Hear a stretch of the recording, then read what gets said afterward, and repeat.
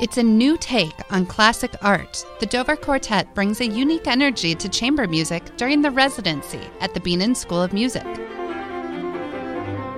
In this podcast from Northwestern University, the brilliant young musicians explain the unusual rehearsal technique that has resulted in a tone unmatched by any quartet, at least in this century.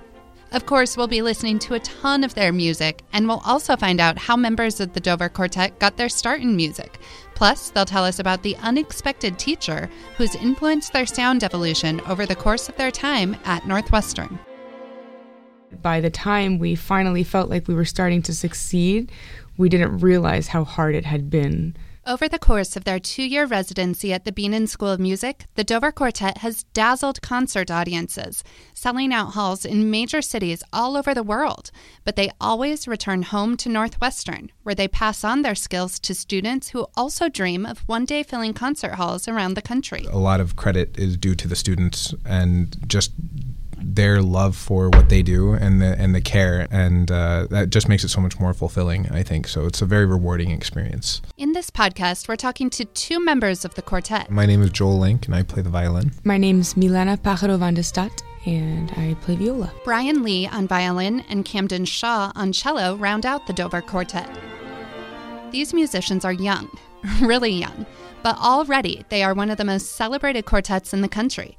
They catapulted to fame after winning the Banff International String Quartet Competition in 2013. And just this year, they were awarded the prestigious Avery Fisher Career Grant, administered by the Lincoln Center for the Performing Arts. You can't stop. You have to keep focusing. And it's a constant search. So just enjoy it as a journey and not think too much about the goal points.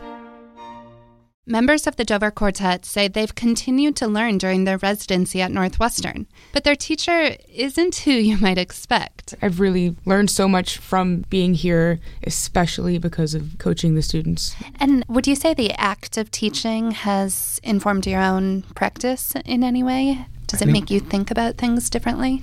It does, sure. Because it makes you have to, sometimes, especially when students are asking questions like, how do I fix this problem? Or what would you do in this situation? Milana says having to verbalize techniques for her students helps her solidify them in her own practice as well. It's adding another layer to what your instincts are, being able to explain them. And I start explaining it, and then I realize, you know what? I could actually use this method myself more often.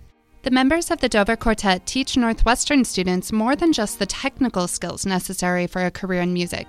They serve as mentors, helping guide the students' choices in college and beyond. What would be your advice to young musicians who are interested in a professional career? There could be so many things to say. Yeah. I feel like most of the things I would think of would be on the more cliche side, but... that's just who you are. Yeah, I'm just a big cliche. I think being realistic about what you can accomplish day by day is really, really important. Set small goals on the path toward accomplishing a bigger task. It makes me think of that like it's a 5-minute problem or a 2-month problem kind of thing. So being able to recognize what types of issues you're dealing with and not get demoralized by trying to set impossible goals, like Joel is saying. But my advice would also be, it's kind of on the same, along the same lines that... Copycat.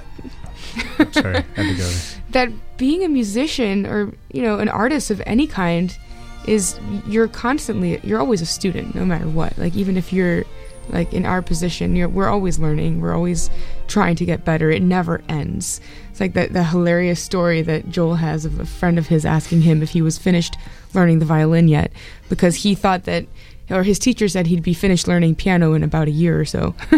It never ends. Great. And that's something that you can take in a frustrating way, but it's much more exciting to just think of it as a positive thing that you can only continue to get better. The Dover Quartet proves that music is an evolving art form. These 4 musicians have a shockingly large repertoire of music, and part of that comes from the way they practice, a trick they turn to when music starts to feel like a job instead of a passion. Let's say we've been playing the same program over and over, like 50 times, or we've been rehearsing a lot and everyone's tired, traveling a lot. Finally, it's time to rehearse. Nobody wants to rehearse. At this moment, in order to keep the passion alive, we'll sit down and read pieces that we've never played before. No one feels like they have to be prepared with their part, so no one's judging anybody. Ideally, no one ever is, but it's a quartet, so ideally. But that's been really great. Is when we just no pressure, no anything, just read a piece for fun and just for the pure enjoyment of playing music. Another Dover practice technique could be the source of their unique sound, a sound that has been compared to musicians of old who played their music on strings made from animal intestines. Your guys' tone is really distinctive from many of the other string quartets today. I think it was the Wall Street Journal wrote that it sounds like you guys are playing gut strings. And I wonder what makes you want to bring back that style. It's interesting. I remember that they said that. And after that article came out, a lot of people asked us if we did use gut strings, which we don't. Milana says they're not trying to emulate the sound of gut strings exactly, but she says they are drawn to that sound quality. That was so vocal, and almost more vocal than instrumental in a way.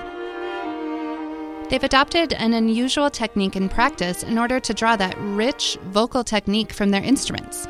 Singing. One of our favorite rehearsal techniques, and that saves a lot of time of talking and arguing about the way that you're wording something that you want to, some point you want to get across, is that we sing to one another in rehearsal all the time.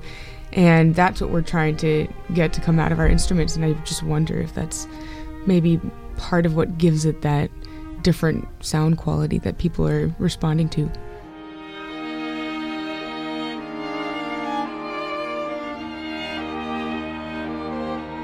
Members of the Dover Quartet also draw inspiration for their sound from other contemporary quartets. And who have been your biggest musical influences? Oh man, so many. Yeah, there are a lot. It was before we were in school that we were listening to recordings of Guarneri, Cleveland, Vermeer, all these fantastic groups with that, I think, also a similar sound aesthetic.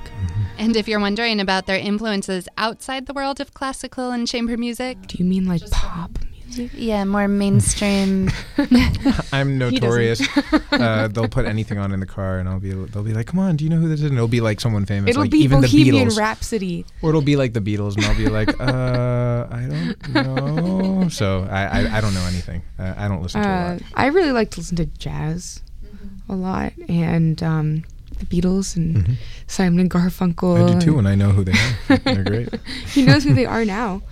They might not listen to the kind of music that gets people dancing in the bars, but the Dover Quartet has their own way of reaching out to that very same audience. Yeah, there's so many things going on in classical music right now, and I think the whole idea of how concerts are presented and the kinds of venues in which they happen, that's starting to change. How so? We're looking at a lot more places where it's not that the music is secondary, but there are other things going on. Like, for instance, at a bar, people are having drinks, they feel more relaxed. If they're really into the music, you can feel it instantly. Joel and Milana say playing in settings like this helps to draw in a younger crowd and bridge the gap between young audiences and the typical chamber music crowd. With classical music, it's like, the people show up in tuxedos and tails and all this stuff, and it feels like it's not for everyone.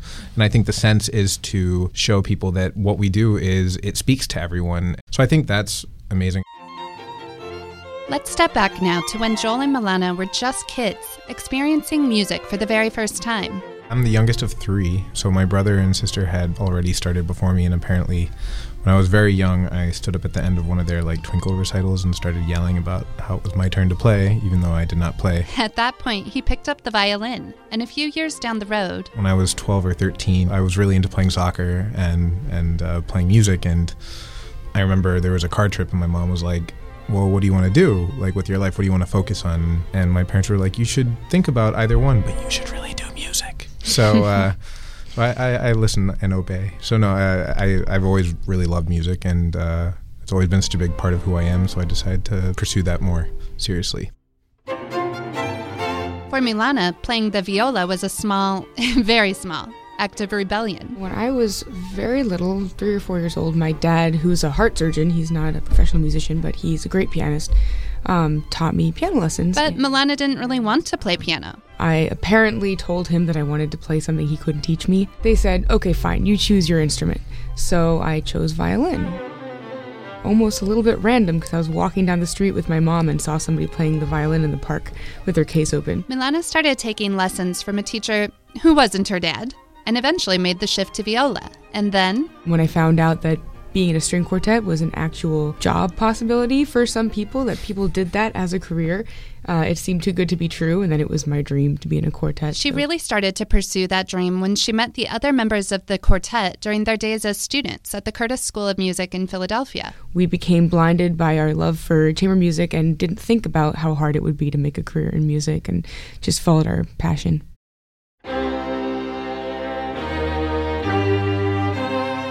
Things didn't always come easily. And it did feel a lot like banging your head against the wall. It feels like it took 4 or 5 years of constant, seemingly failures, not getting auditions, not making it into competitions, being waitlisted for programs. And it took years of that before we felt like things were starting to stick and we were being noticed and we were getting concerts, we got a management. What was it like the first time you saw your album, your physical CDs produced? Oh, that was a That was very bizarre. Yeah. It's like, wow, cool. I can hold something that I can, give to people or do something with. It was kind of amazing. It's weird because that CD, maybe it's because we're on it and like I'm on this CD that I can hold in my hand. It seems not legit. It doesn't seem right? like it seems like, oh, that's just my CD. It's not like a real CD. Yeah. But it feels very weird.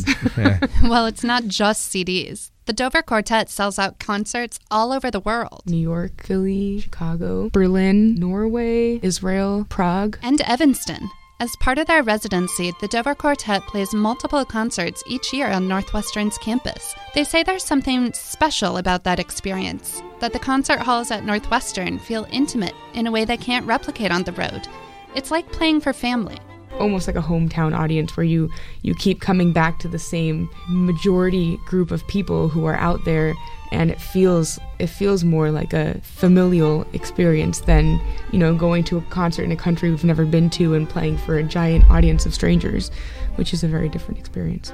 When they play at Northwestern, they have a personal connection with the audience, partly because they know their students are there to listen. We know that they're listening with discerning ears. You can feel their investment in the performance.